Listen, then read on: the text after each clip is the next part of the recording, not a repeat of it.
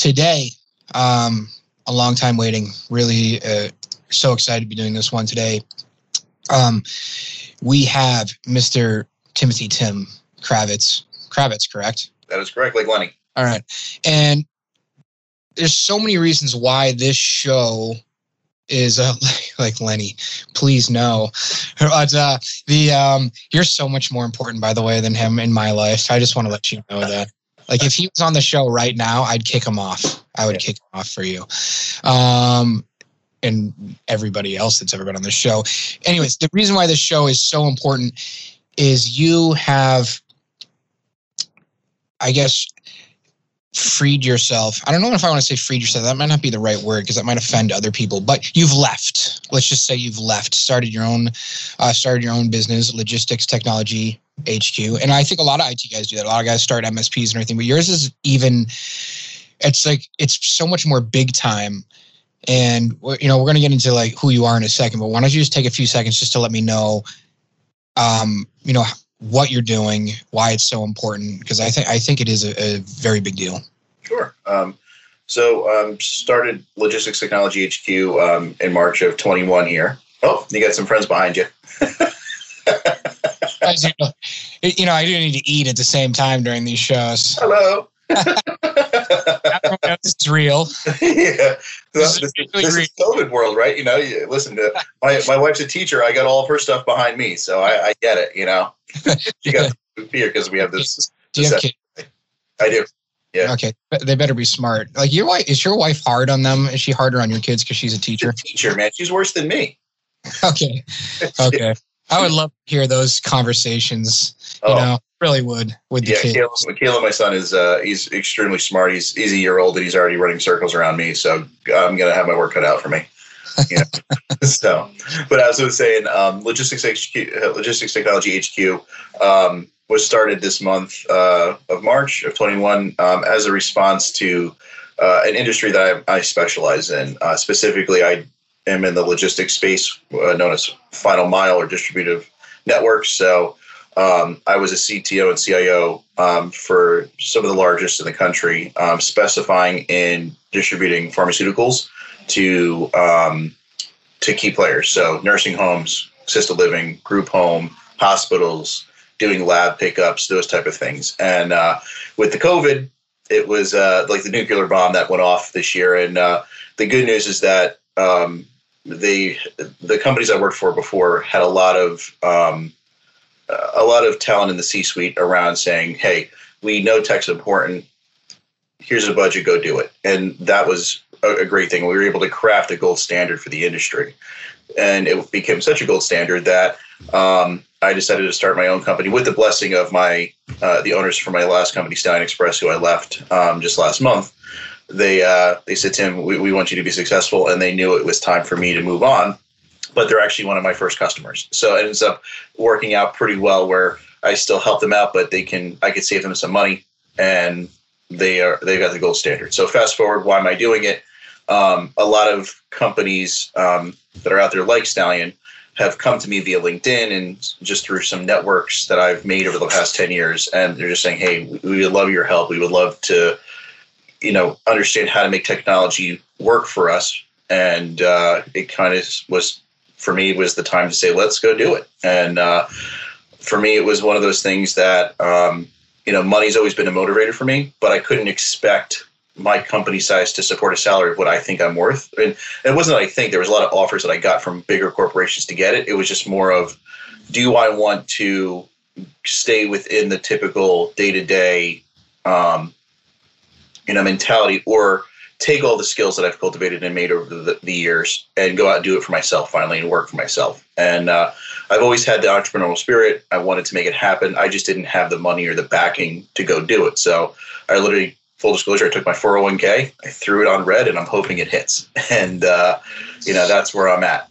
I'm so glad you mentioned that too, because I've upset so many financial planners. I've literally had them say, I'm washing my hands of you. I can no longer speak to you. Yeah. literally had to say it's one of those things that you do what you got to do, but at the same time, I look at it, and you can't get a small business loan. So this is the funny thing, right? So I couldn't even go get a small business loan, even with perfect credit, and they pretty much are like, well, you have to be in business for 2 years and you have to be a W-2 employee. How are you making a business if you're working for someone else? Especially if in our roles, if you have non-competes and non-solicitations, how can you even do it? You'd be in breach of that. Now you can be sued and you're not even started. So it was just like, it's almost like they kind of do this in a way to almost pigeonhole you. And, for me, I just went, you know what? I'm not going to stand for it anymore. And I'm going to go and put it on red. And the good news is that I've already landed a few customers within the first few weeks of the company opening, and they're actually going to pay for my salary and more in my yearly contracts that I've established. So that just kind of goes to show that, yeah, it's fearful, but you got to believe in yourself and you got to go do it. And I'm doing it. And I've always said to my wife, I said, I can always get a job. I've got the skills. I've got the background. I know what I can make, but there is a threshold. And ironically, I know that the CTO and the CIO today will be the CEO of the future. I just don't know. I think it's still about 6 or 7 years behind. And for where I'm at in my career trajectory, I don't want to wait for that. So I'd rather go and start my own business, go and help pull an entire industry forward, become the subject matter expert, and really kind of do two things. Give the opportunity to smaller business owners like myself now, right? The ability to get better technology working for them, but do it at a price that they can afford. And then ultimately, what does that do? It creates almost like a lobbying group for our industry, which has really been distributed for many years. We've got a lot of broken processes, a lot of underdeveloped applications, like legacy systems that haven't been touched for years, that prevent us from going into the future of AI and things. So if I now can go to a software vendor and say, listen, I represent 100 couriers who are asking you for this, they're going to want to listen a lot more than just like, hey, I'm a courier that's forward thinking. And you're going to build this custom thing and completely derail your development cycle for just me. Like, that's where technology stunts, because all they're trying to do, VCs, all they're trying to do now is just pump into the next cash cow that can make it happen quick. And that's it. Where for us, it's a special use case. You need to essentially set a standard that we need to go to. So that's kind of how I'm starting to cultivate my customers and ultimately get that leveraging power, hopefully, maybe by the end of next year, and start really helping with the industry forward with some strategic partners. And that's the goal. So we got to get back to that. Yeah. And I want you to think, first of all,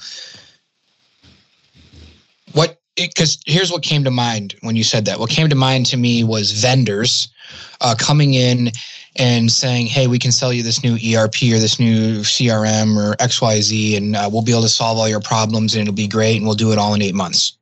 Oh, yeah. And what I got from you was that that's not realistic, and it's also not conducive to the uniqueness or the vision and mission of any particular company. Correct. It's, everybody wants to sell the next ERP system, right? Oh, look, I'm fancy. I'm on AI. I've got all these cool things, right? But unless you have the ecosystem that supports it, you're not there. And you're going to spend a lot of money for something that's going to give you half of what they're promising. And that's, case in point in my world, right? I specialize, and I'm a strategic partner with eCourier, and that system's been around since '99, right? It looks like it's from 1999, but the functionality is extremely robust. They've got 25, 30 years of building use cases, right? So now you fast forward, and they're trying to throw in eCourier. They're trying to throw in these new AI. Look at all the AI I do, but guess what? You're going to spend 3 times the amount of money, but you don't have the data to populate the AI that makes it work. Right. So it's one of those things where, why would you do it? From an IT leader's standpoint, so to make sure that we're keying in on the key points, because it doesn't need to be, for everyone out there listening, it doesn't need to be logistics. It doesn't need to be, it can be anything, right? From an IT leadership standpoint and from a leadership standpoint, so the advice is to both people, right? What is the advice to the IT leader? Like, I don't know, don't be lazy, be creative, find a way to make the solution work. Or, because there's a lot of people out there, and I kind of have this nightmare every now and then. It's more of a nightmare or an argument in my head that I have in the shower when you're arguing with someone. And it's kind of like, you don't just, take responsibility. Don't just hire the vendor and throw everything on the vendor and then, hope that that's necessarily going to make your life better. Right. Like take some yes, make the vendor do what they say they're going to do. Make sure you pick the right vendor, all that type of stuff. But I see people pick the wrong vendor just because they don't want to do the work. So they pick the wrong vendor because that vendor is going to do X, Y, Z, and they won't have to deal with it anymore. But that's not the right decision for the company because the product is not going to do what they need it to do, or it's not going to benefit them. It's not going to benefit their bottom line. But in the case in point is a phone system. And I'm just using this as an example. So someone might have an old PBX on site, right? And they're used to the truck roll PBX vendor guy. They're used to him coming out, logging into the PBX, making the changes, or logging in remotely, or rolling a truck whenever there's something wrong and they don't have to deal with it anymore, right? And the phone system does what? It makes a call, it receives a call, paging, whatever else, all the old school advanced phone features, right? Which, maybe there's some presence, there's a couple other things. But why does the IT director renew the agreement on that? He renews the agreement on that because he doesn't have to deal with it right now. He just has to pay the bill. But what would be the better choice for him? It might be an omni-channel. It might be a full Teams integration. It might be all these other things, but he doesn't do it. Why? Because he's going to have to manage. He's going to have to manage it now. Well, he might not have to, but how hard is it really to manage, I don't know, a bunch of, add voice onto your your already existing tenant anyways. But the point is, at the end of the day, he's like, nah, I'm just going to pay this phone vendor another, I don't know, 80 grand and call it a day because I don't want to deal with it. Right. That's to me just a small example in my world. That's how you find yourself out of an IT job very quickly. So, if you think about it, right. But here's the thing, though. Now, so that's the IT leader. So what's the advice to the IT leader? But then there's also the leadership. Right. So the leadership might be completely clueless of what's going on. Most are not technical. They're not tech, right? But what I'll tell you is that it's shifting. There's more millennials now getting into the C-suite. It's starting, and as that goes, that attention to detail is going to be critical. And I've been fortunate enough to work with some more forward-thinking Gen Xers and Boomers, right, that are in that level, and we're going, listen, the tech's got to work for us. What are you doing? How is it impacting my business? What's the ROI on it? And quite frankly, that's the piece that IT leaders now need to look at. It's not just I have a break-fix problem anymore. That's going to happen, right? It's how does the technical strategy impact the bottom line of the business? How does it create efficiencies within the business? How can you provide reporting to make decisions? Because that's what they need. Reporting on all of the analytics, everything that people talk about that they want, that's all pre-dependent on your ecosystem and of your suite of applications and how you design them and your workflow and your output. Are they streamlined? And quite frankly, a lot of jobs that you needed someone there to push paper, like for bills and things like that, you can automate a lot of that now.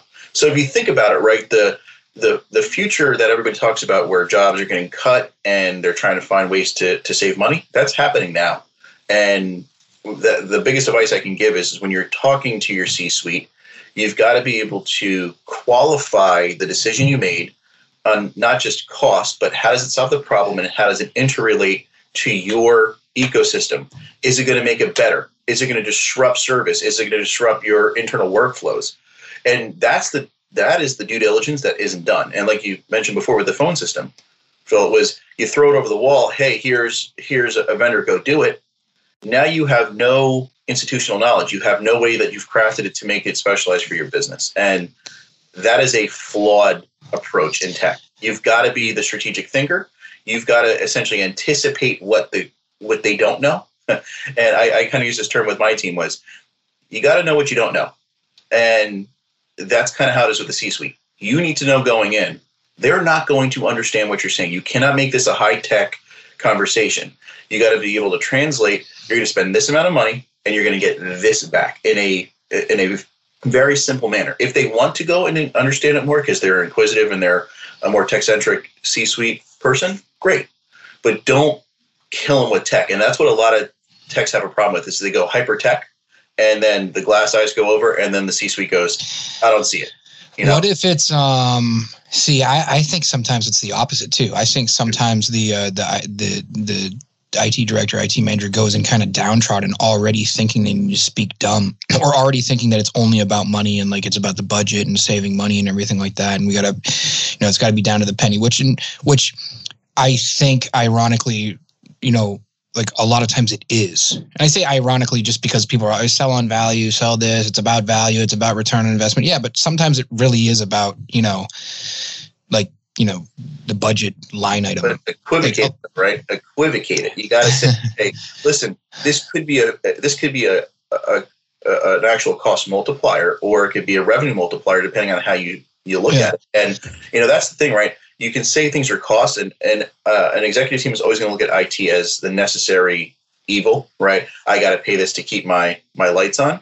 But if you can show that for every dollar you're spending is working for you, then you've got the right, I don't think it's that they don't get technology. I think it's that you just need to speak it in their language. Correct. And then they're not, because most likely, they're pretty darn smart, and maybe smarter than many of us in many ways. But you just need to speak, like even like my 85-year-old father. He's a retired doctor. He got his AOL got hacked this week, and wow, that's a whole. Hey, I was going to say AOL. Wow. Yeah, AOL. You know what I mean? Wow. So that gives you like an idea of like kind of where I'm coming from this. But for the most part though, for an 85-year-old guy, he's got an iPad, he's got his desktop, he's got, he's still using all the technology. He's just using it the way that he wants to use it. So it's just a matter of, sometimes it's like a matter of education, or in his case, it's just a matter of, password memory. To be quite honest, that's the biggest problem. Okay. So moving on, what's really exciting. Oh, I don't know if I'd say exciting. That's the wrong word, but your story growing up, I think how you got into technology to me is fascinating. Yeah, it was. Where do you how do you start out? Like, what was your kind of like early, or like if I asked you, what's your earliest memory of technology? What pops in your mind? Oh my God, I think of Oregon Trail and MS DOS. Like what is it, Windows 95. Type of thing, maybe like pre-DOS into Windows 95 type of thing. My father had it in the basement, and put the floppy in. And yeah. Oregon Trail is sitting on top of my fireplace right now. I had to rip it out of my kid's hand last night, and you know what it is? It's like the $15 handheld that I bought from Target. Have you seen that? There's an Oregon Trail handheld now.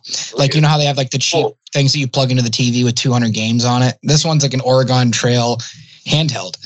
Like, do we have it? I was like, I can't believe this exists. I had to rip it out of my 6-year-old's hand last night. But anyways, so like I remember going through that. I mean, I love the PlayStations and the N64s. I've always loved technology. I was big into Legos and Kinects, like the engineering. I've always had an engineering mind growing up, and I loved it. And I got to school, and I was never really good at theoretical math. So like after Calc 1. I just wasn't my thing. And that's where like super great programmers that are that abstract in thinking, they do very well there. For me, I can do a lot of it, but, I found this, as I was in college, I went to Rowan University in New Jersey, and I was down there, and, I started, and I said, what am I good at? And I wasn't quite sure what my path was going to be. I loved law and justice. My families were all retired cops, lawyers, right? That's got to be interesting around the table right now when you go home. That's got to be interesting conversations watching the news and stuff. Yep. So I had that, right, and then I also had I had that background. Plus, I also had a business sense. I had grandparents that owned their own business, and I've always had that entrepreneurial spirit. So I was like, you know what? I think I would like to do corporate law, and I really like technology. And because of how fast technology was going, I figured, hey, technical law. And going into that would be maybe my niche, right? And that's when I got into school. I decided to dual major in business and law, and I had a concentration in IT when I was there, and I graduated with those degrees. But during that time, I had the opportunity to intern with the Camden County Prosecutor's Office, and it was kind of me getting into the law enforcement side of my interest and my family, and they actually brought me in to do technological things. This isn't the nicest thing to talk about. It's a kind of a taboo to talk about, but I used to infiltrate the bad people of the world from a technology space. So who would that be? That would be underground, channels for child pornography, for, drugs, weapons, pretty much. How long just because I have 8 kids, but the child pornography ring. Yeah. How long can you actually, how long can you work a job like that? Can you even work it a day? Like how long before that psychologically Honestly, takes a toll? Case in point, Phil, it's why I got out of it, right? It's why I got into business and technology. And its thing is, I spent about 2.5 years in there, about 2.5, 3 years doing it. And it was a way to obviously cultivate my skills from a technology standpoint because, How were you catching people back then? So back then you had the shareware was a big place. So that was Kazaa, Shakespeare, Napster, WinMX, all the torrenting sites that you would use. They didn't. How would people hide it? I don't understand. How would people hide stuff like that on a torrenting site, or did they not even hide it at all, and they were just thinking there's no way to track me? Because at the time you have to realize this was 14, 15 years ago. So the technology wasn't where it is today. The understanding, the institutional knowledge of tech wasn't there. You had a bunch of guys in the prosecutor's office going, "What the hell is this? We don't know how to use it." The FBI gave us some tools, but we've never been trained. We don't know how to use it. So us tech-centric, we're the first. I'm the oldest millennial, right? So we were the first ones to get technology in our hands. They said, "Hey, you guys do this. Come and help us," and we did. So we would pose as in the chat rooms as a child, or you would do these different things to start kind of baiting and getting enough probable cause and evidence to then go through the next layers of essentially taking out rings. And back then we didn't have the tools that they have today, but back then you had to really do the work. You actually had to monitor and IP addresses, and the goal was to always find the kingpin, who's distributing it, right? So you might find someone that was viewing it, but then you try to connect that data. It's almost like the RICO laws with the mafia, right? You get the little guy, but you ultimately want to try to find where it goes, right? And you got to do these tracings. Well, some of these guys were sophisticated, right? They had, they had server redirects. They had they had different network topologies to help kind of keep you off the trail. And it took a long time. And most people were they using any public spaces like libraries or something or weird stuff like that? I'm just curious.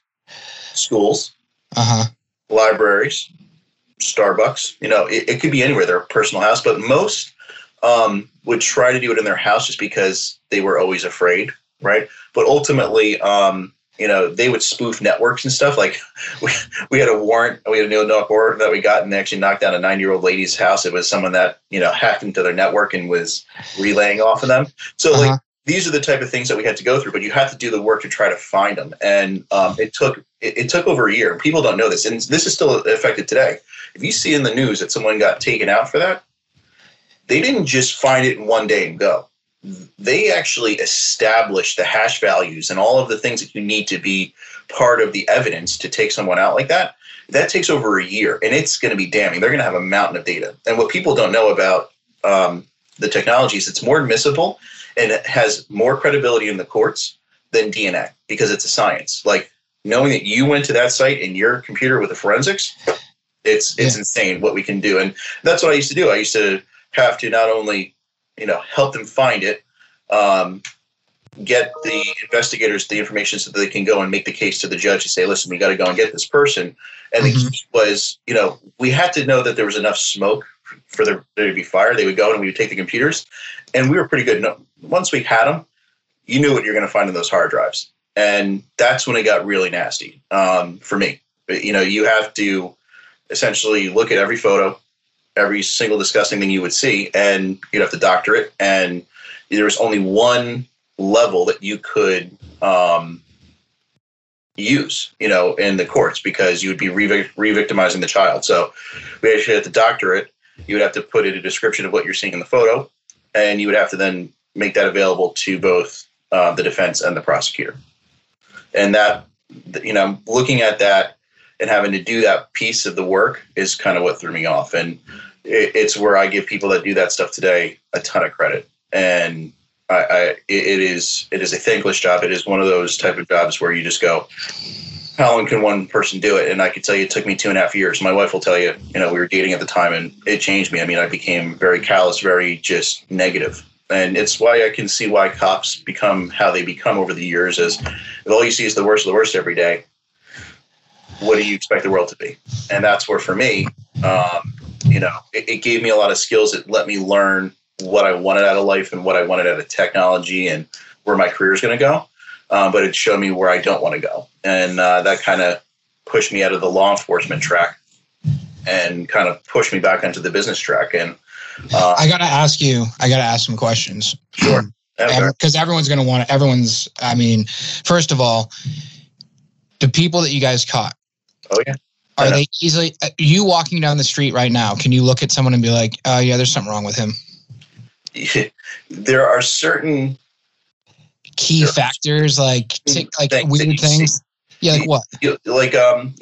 Recluse, kind of typically, right? This is the stereotype, right? Is you typically would profile this person as, hey, they're a recluse, right? They don't really go out much. You don't really see them dating much. They might not have many friends, right? They're typically the person in the back of the room nobody wants to see. They're usually very kind of like almost like a meek-minded. That's typically what you would think and see. That's what the movies portray, but it's not. It's literally it's a different way of your brain processing what makes you go, and this is why you see it in the churches, right? With the Catholic Church that happened. To anybody in just the normal day to day. I mean, the ring that we took. Who are the guys you caught? Like, let's just go through who are they? 2 pediatricians. Oh God. 2 principals. Okay. A judge, a lawyer, and you also had a couple just like high standing executives, like people of status, right? Educated, well to do. It wasn't some guy in the gutter somewhere that you would expect. And that's the honest truth, is that it was you just don't know. And you'd be surprised on how, when things come up, people are like, you have no idea. When sometimes the patterns will kind of make themselves known, but you just go, I would never know. And what people don't know about this is, it makes me extremely angry to see these people, but what people don't know, and when you've been in this arena and you learn what kind of made this happen, a lot of people that are doing this have been victimized as small children. They typically were a product of abuse and are now acting out on that old abuse. So not all, but that's typically the pattern you see, is that they were abused as a child. And this is psychological, right? They know that you were stunted in that arena. And you're stunted at that age, essentially, when you got abused. So now that's how you value love. That's how you are, motivated sexually. Those are the things that you look for, and and it just kind of goes to show, right? You had pediatricians, you had judges, you had all these people that were in a ring that got taken out, and these are all people that were products of that. And like I said, it's a sick world, but when you're in it, you understand more of why, and granted, to me, it's worse than murder, right? But because it's a crime that keeps on repeating, right? And, I had to see, 20 people take the stand for this guy that abused him, and half of them were dead, overdoses, drugs, the other were there. So, it's a dark thing we're talking about here. And this is where, I like to say, for me, I could not do that every day. And for the people that can, I give them so much credit. And this is when the cops are getting screamed at and all that. Granted, listen, there's problems all over the world, but I tell people, you gotta give these guys a break, right? I mean, there's a lot of things that you don't see every day that they do. And I can tell you there's some pretty sick people in this world. Just be thankful that you're not seeing it on your YouTube every day, or it's your child that could be getting victimized, right? Because they're keeping them off the road. So show the love where you can. And like I said, for me, it was one of those experiences that I will, be grateful for that I had. I'm not grateful for what I had to see and experience, but it taught me a lot in my early career of, hey, this is not what I want to do. And I'm pretty sure you've talked to punch people. Wouldn't it suck to get down the road 15 years and be like, I hate this. Why did I do this? Why I got here? I'm thankful that I had that experience to go, you know what? Course correction needs to happen. Let's go this direction now. I do wonder. Yeah, I do wonder. I think there's a certain thing to be said about just being thankful for having food on the table and running water and hot water. And there's a lot of things that, I travel, and there's some guys I was talking with a couple weeks ago, locked up in an Egyptian jail. And I was talking with about like 20 Palestinian guys. And I mean, I was thrown in there just on pure suspicion. I completely understand why the police do the things that they do in various different areas of the world. With that being said, I was in there with like some guy that had a master's degree in architectural engineering, and he's a Palestinian dude that takes a flight into Cairo, and there's no way to get over the border into the Gaza Strip without a bus taking him there. So the police hold him there so that he doesn't do it at night where it's dangerous, and then they drop him off. And the morning he was there with like 20 other people, and I was talking to him. I was like, "Are you married? You have kids?" And he's like, "No. Why would I want to bring kids into this world?" Yeah. And I was like, "Why?" He's like, I mean, and it like quickly, like your problems of wondering whether you're going to get home to your wife and kids again and hold your kids again quickly kind of disappear, even though that was the reality. He said, he's like, we have running water, we have electricity for maybe 4 hours a day. We don't really know, running water, things like this, all these kind of like basic necessities, you know what I mean? That you start to think, even the general, like regular person in America that might be, really struggling or fighting over toilet paper or whatever we're fighting over, has running water and electricity. Yeah. Yeah. Some don't. Some Respect. I mean, you're right. Not everybody even has that in our country, but we have stability. We have all of the infrastructure, Yeah. Be thankful of that. Same thing for security, government, all that. Yeah, it sucks. But at the end of the day, we're in a lot better off places than most. And that's a hard thing to see when all you've seen is our bubble for a long time. Taking a few minutes for anyone that likes listening to this show, please, the four major drivers of traffic, if you didn't know this, are Google, Apple, Amazon, and Facebook. Believe it or not, those are the four major drivers of marketing traffic in this world. And the number one driver of podcast traffic is Apple. So if you have a few seconds, please just Google Dissecting Popular IT Nerds. The first thing that's going to pop up is Apple or, whatever it is, iTunes, whatever. Please go to the podcast, scroll down, and give us your honest review of what you think of the show. That would be much appreciated. And a shout out to, this is the first day we're recording on Microsoft Teams. I found a flaw in Zoom.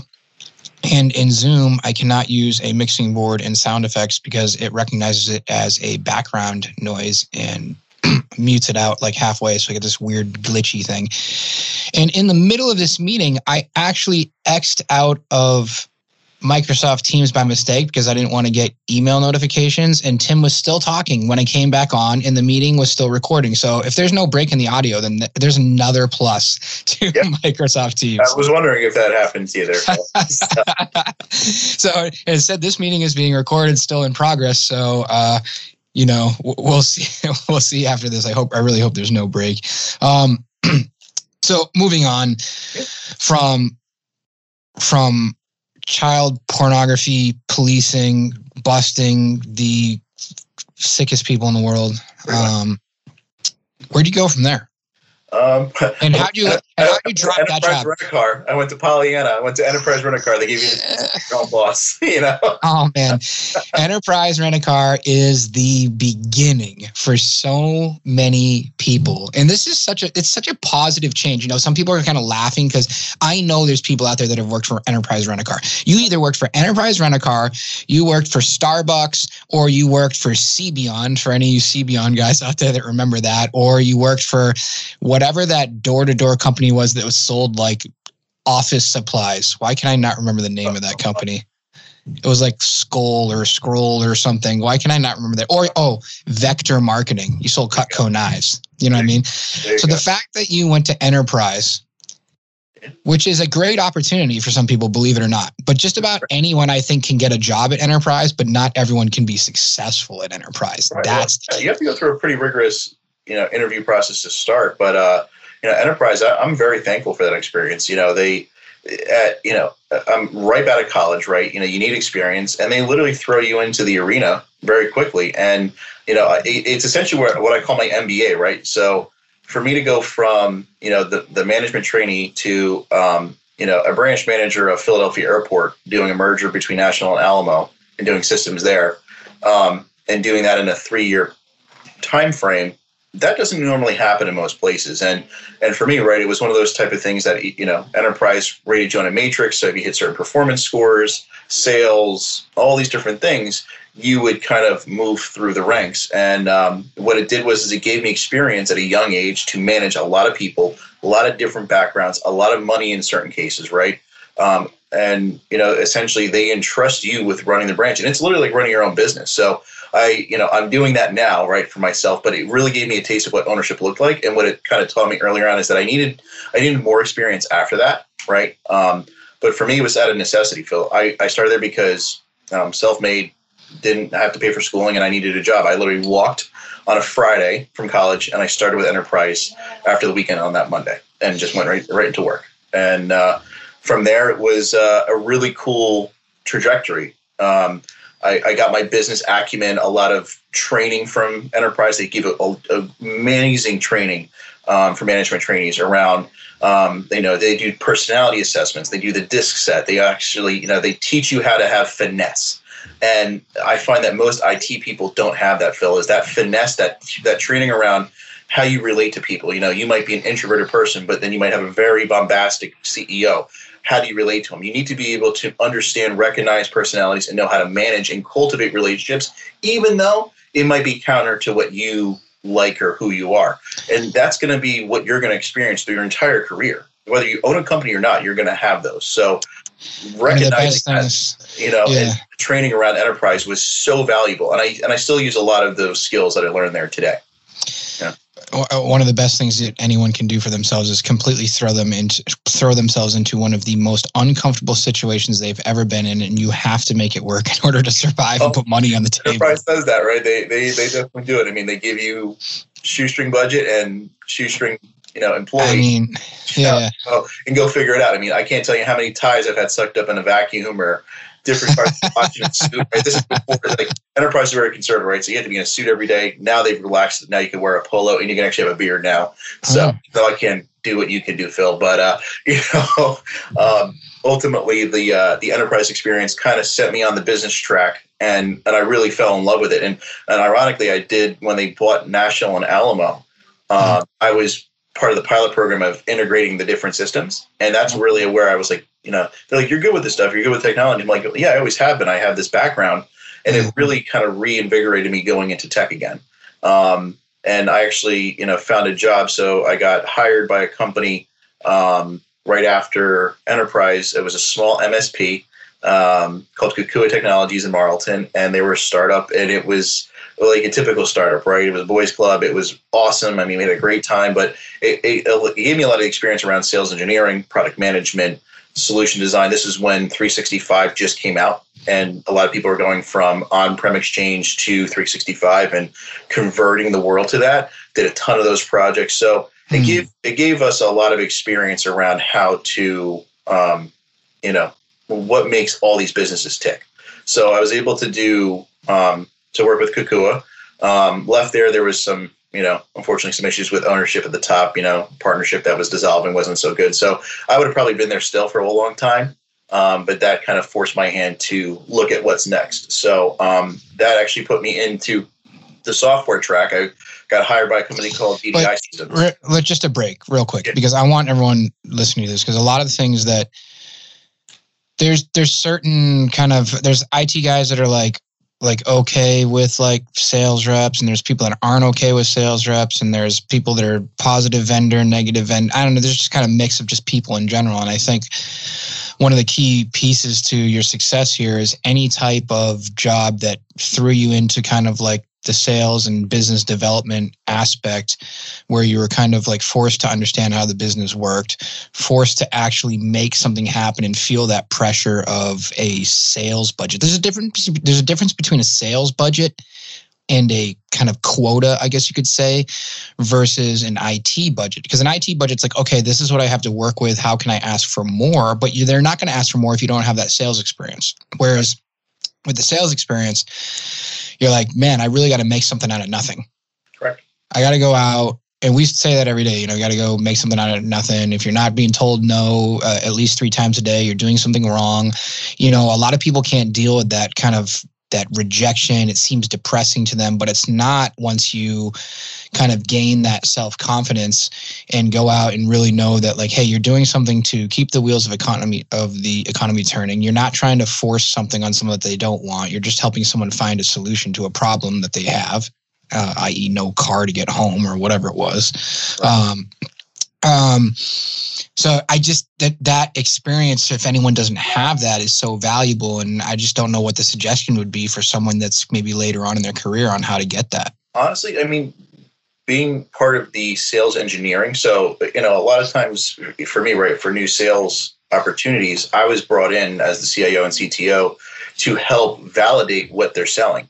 So, for us, it was very customized, right? So when we would come into a pharmacy or to a customer, we would have to know what pharmacy system they're using. How do you relate data? Can we integrate? What's your processes? So we had to do a 6-week deep dive just around discovery, how we're going to change it. Because remember, when we were doing a startup, this wasn't a transactional based sale. It wasn't like, here's a hot dog, I paid for the hot dog, enjoy the hot dog, right? This is a very long sales cycle, very complex. And remember, we have patients' lives on the end of it. So you got to get it right. The failure is not an option.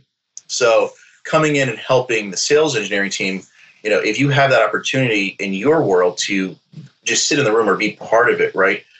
It gets you experience and gets you talking and understanding what your stakeholders are going to ask of you, right? What are the pain points of the customer? Because that's what sales guys are going to leverage, right? Is these are the pains our customer sees, and we want to be able to provide a solution to that pain.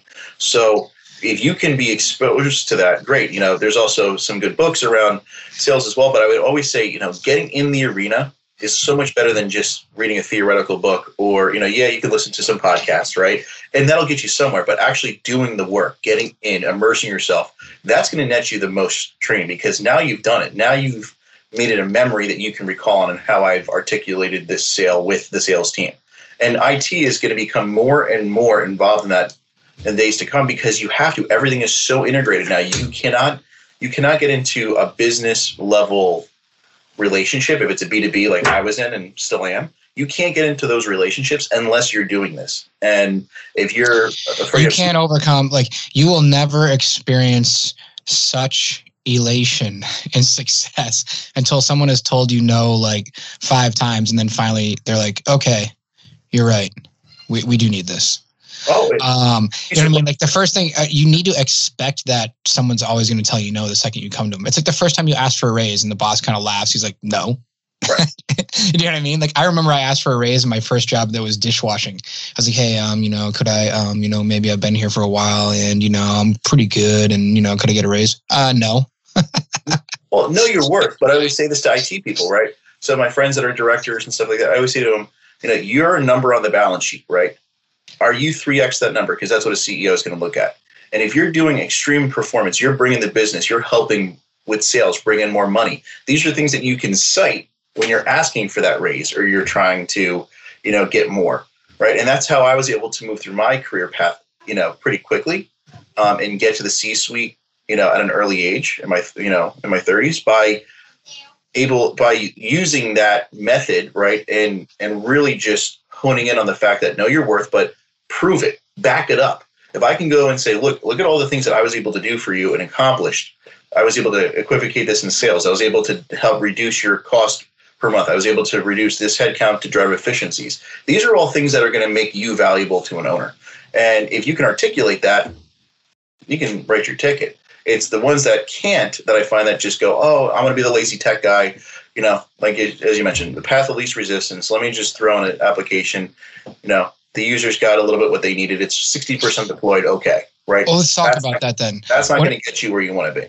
What are, say, like the top 5 areas that if you can solve, make you invaluable or more, valued more than what you're getting paid?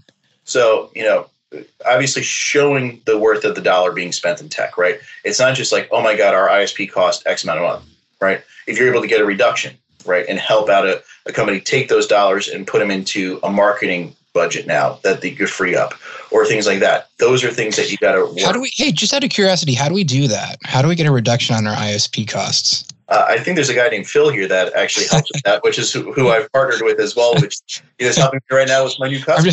I think we happen to have reduced that by 75% miraculously overnight. Agreed. I said that. Well, and that's the thing, right? But here's the thing, right? With this skill that I mentioned here, right? I came in, I'm helping, customers that have never really had a director or a CIO there. And I'm going, you're spending how much? This is nuts. And I should know Don't mention any numbers. Don't mention any numbers. We'll just mention 75%. Numbers, and you go, what? Like, this is robbery. And this is where, you look at where CEOs and owners get pissed off at tech, is because they see such a high value. But if they know that they've got the right tool at the right price, right, now they look at technology as a revenue multiplier, not a cost multiplier. And that's the key, is to change the mentality in the C-suite to showing that tech is something I value, which is key. Mm-hmm.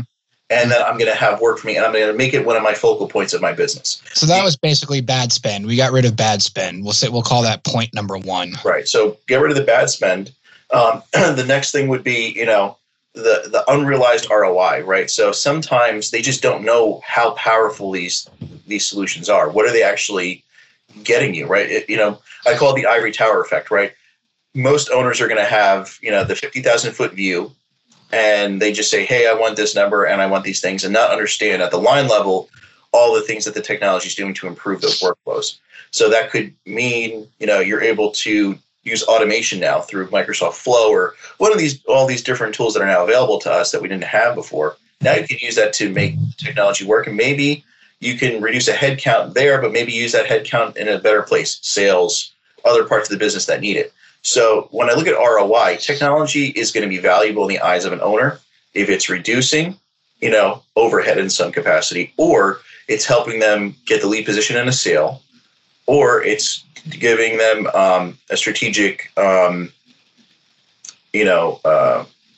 giving them the strategic edge in the marketplace that they're in to make them stand out. So when you say unrealized ROI, there are a lot of things out there that, again, getting back to you don't know what you don't know type of thing that we were talking about earlier, kind of a vastly thrown around term that people either love or hate. But the point is if you don't know there's a way to automate through technology or to provide that one extra touch point, because we all know that, I like using sales as an example, right? Like salespeople typically follow up once or twice, but every sale is made after 7 follow-ups. So if there's 7, 8 different ways that people are following up with people in a good way, in a way that's productive, even for your customers or people, right?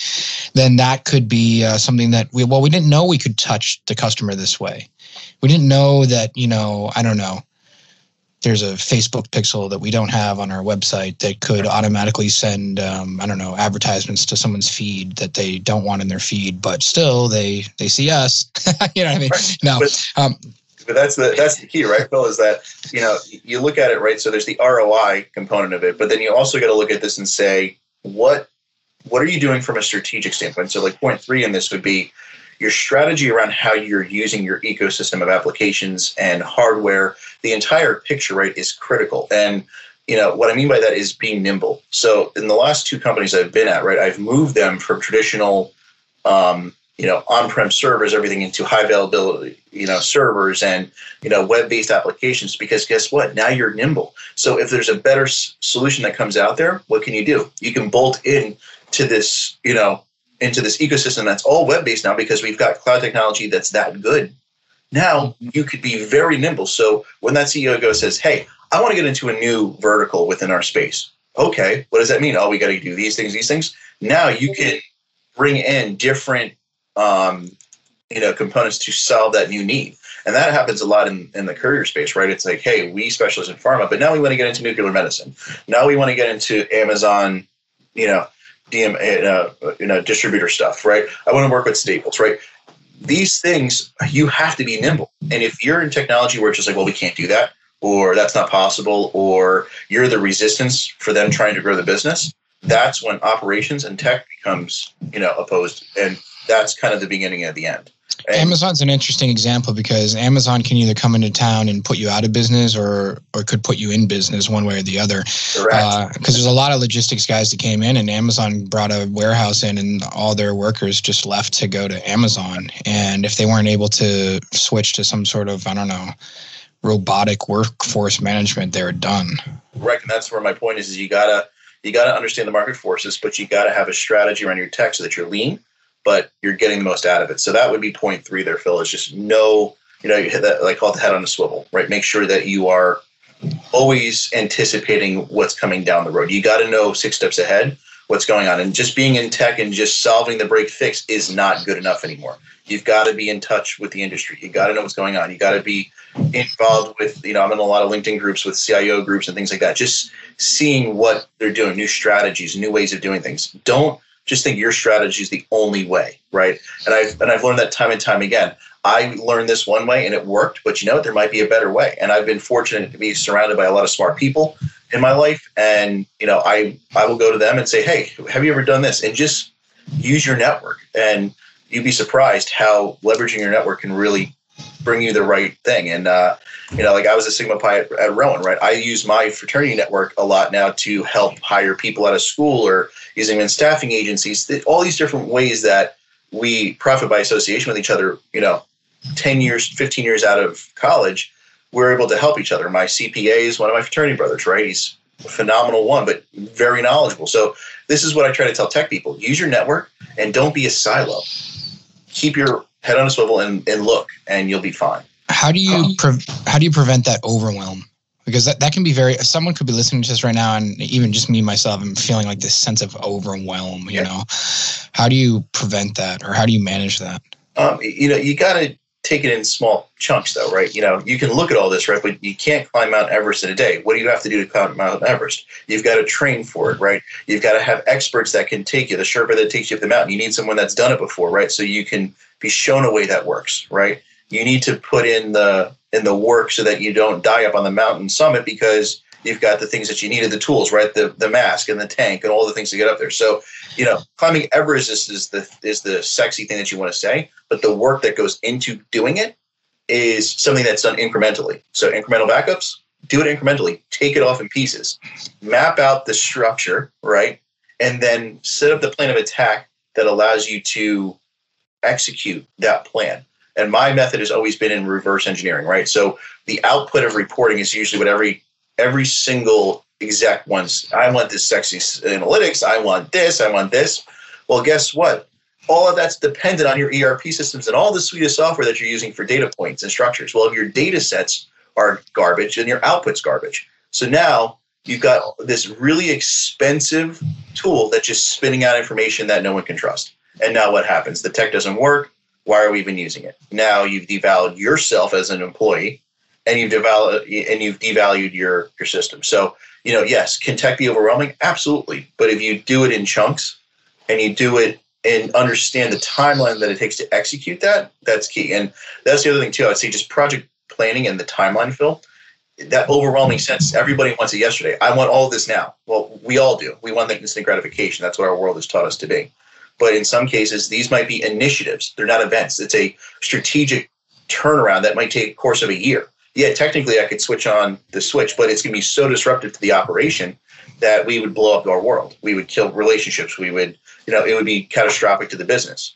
So that's why I always say incrementally roll it out, plan for success, and be nimble enough to change if conditions change as you're going through that process. Mm-hmm. Yeah. So much just went through my mind from years back. I mean, really, so much. If you had any piece of, first of all, there's been a lot of advice. So, I guess I could ask you, if you got one piece of advice for anyone listening out there, but really, for other IT directors, other IT managers, CTOs, CIOs listening out there, is there anything real particular or unique about yourself that you've been able to do or figure out or fall upon by mistake that would be very valuable to them? Well, know your value, right? That's first and foremost. Know your value, right? And if you know your value, make sure you can back it up. Talking and walking are two different things. And I've seen, and I've helped out other directors that, making a lot of money, and I couldn't even go to the CEO and say, yeah, you deserve that, right? Because, everything's outsourced and you're just sitting there and you get a break fix once in a while, right? Like, make sure you're taking a proactive approach and you're making yourself sticky, right? That's key, right? You want to make sure you're invaluable to the business. That's key. The other is, don't be afraid to learn how to communicate. If, I've always said this, to the programmers that are mine, like a lot of them are typical, right? They like to sit in front of their computer. They don't like to go out, right? They're not very good in social arenas. I'll put it to you this way. Everybody values a degree, right? Oh, I went to Harvard. I went to MIT. Everybody wants the pedigree there, right? That is going to lose value over time because so many people can learn on YouTube and Google and all these things today, these skills, right? That normally you would have to go to college to get. The next major capital point in executives and that world is going to be your emotional intelligence and your ability to finesse and relate in that arena. If you can do technology and you can do the talk, right, and be able to articulate the solution, show the value, now you become the unicorn because you can do both. You can do the tech and say to the programmers, I know all the geeky stuff here. And then when I go into that arena, and that's what I do. That's what I call myself a professional translator. So I'm able to go to the techs and say, listen, here's what we got to do. I know how to do it because I can do it, but you guys are better at it than me. So you're going to go program it. And I'm going to keep the guys in the tower here off your back. I'm going to say, here's going to be your output. And, in my role, I've done the due diligence to know that when I say it's going to deliver, it's going to deliver. And that's where you've got to be integrated into your vendors. You've got to have strategic relationships. If you are not part of that conversation and you're just throwing it over the wall, like you said earlier, Phil, you're going to get the throw over the wall effect. That's really deep, man. When you say know your value, it means literally you need to know what can output very specifically. It's not just like, hey, know you're important, you're valuable. It's not just like this kind of soft thing. It's like really specific. Right? Think about it. And everybody says, well, you're replaceable, right? You're a number on the balance sheet. And unfortunately, that is very true, right? If all of a sudden the revenue is out of that business, what's going to be the chopping block there? What's the CEO going to have to do to preserve the company if they can? They're going to start cutting heads. And what you want to make sure is that you're like third to last. It's the CEO, CFO, COO, and then you. Right. I've been there where a company's been sold or getting liquidated or getting ready to get sold to someone else. And we're like, what happened to all these people? What happened to these people? And I can remember being like on the last kind of skeleton crew and being like, oh. And it's funny you say that. So acquisitions, that's a big thing happening in our arena right now. Acquisitions are crazy. So for me, I knowing that that's going to happen, by me being in this new company, I can help companies in my industry. So as they get bought up and regionalized, I can help them with it and just stay agnostic. So that's why I created my own business too with you. But even if you get laid off in the first round, like don't be like, oh man, I got laid off. The company's this. I mean, no, that means that you were with the wrong company. Correct. You know what I mean? Correct. You're with the layoff company. That's the reality. That's reality of this. You got to know that's going to happen, Phil. Right? That is inevitable. It will happen. Be sold, right? So and if you go in thinking that like your cushy W-2 job is going to get you, is going to give you the security, it's a false sense of security. And I've learned that, and that's where for me I'm in the same risk pattern as being a business owner as I was as a W-2 employee. It's the same. The only difference now is that I get to control my own fate, and I'm not going to be selling out unless I sell my company, right? It's somebody's not going to be selling it underneath me. And, that to me gives me more security, ironically, even though I have a higher risk now owning my own company. Yeah. And you really do still work for people. You work for your customers, you work for your vendors, you work for all these other people. Anyone that thinks when you quit your job and you go open your own company that you're not working for anyone anymore, you're like so wrong. No, but it's exciting. It's been as a 3-week startup right now, it's been very busy. And, we're helping out the state of California with COVID testing and distribution there, and some other states I'm in to help with that, right? And the pharmacies now bolting on to do that. And, this is kind of a case in point where, it's been a hell of a ride from the career. Like I said, I went to software. I went to, I went through that track. Then I got into, the logistics space, found me at SDSRX and then Stallion. So my whole thing was, I would look at every 3 years and I would reevaluate too, Phil, I would say, okay, where am I at?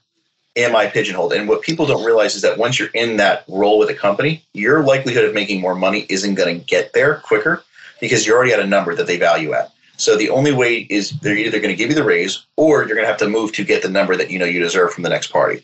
And people get stuck in that, thinking that they're going to get that number that they feel that they need to hit from their current employer, and probably won't ever happen just because they've already set your value. And they'll give you some raises, but your line item, it's going to be like hey, you've meets expectations, blah, blah, blah. It's going to be pennies.